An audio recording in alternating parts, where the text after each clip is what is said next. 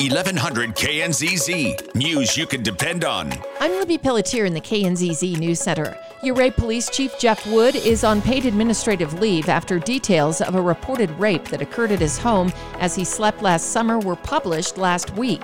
The Denver Post says city leaders have known about the allegations but acted just yesterday. In a news release yesterday, the city says the administrative leave is pending the outcome of criminal proceedings of the alleged rape involving the chief's stepson.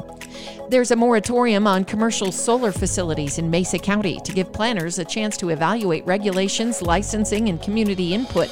You can weigh in on draft amendments to Land Development Code concerning those facilities from 1 until 7 at an open house at Mesa County Central Services. Detailed presentations are at 1:30, 3:30, and 5:30 this afternoon.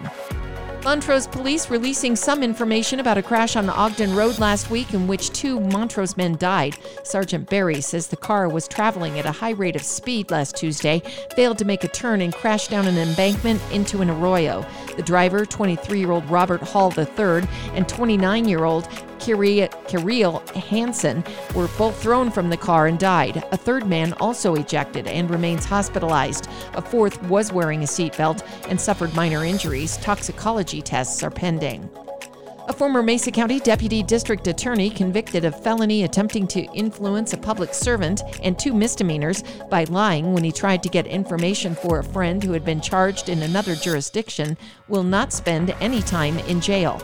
The Daily Sentinel says Holden Chadwick was sentenced yesterday to 3 years unsupervised probation, a 90-day suspended jail term, community service, and ordered to take 10 continuing legal education courses in ethics. I'm Libby Pelletier in the News Center.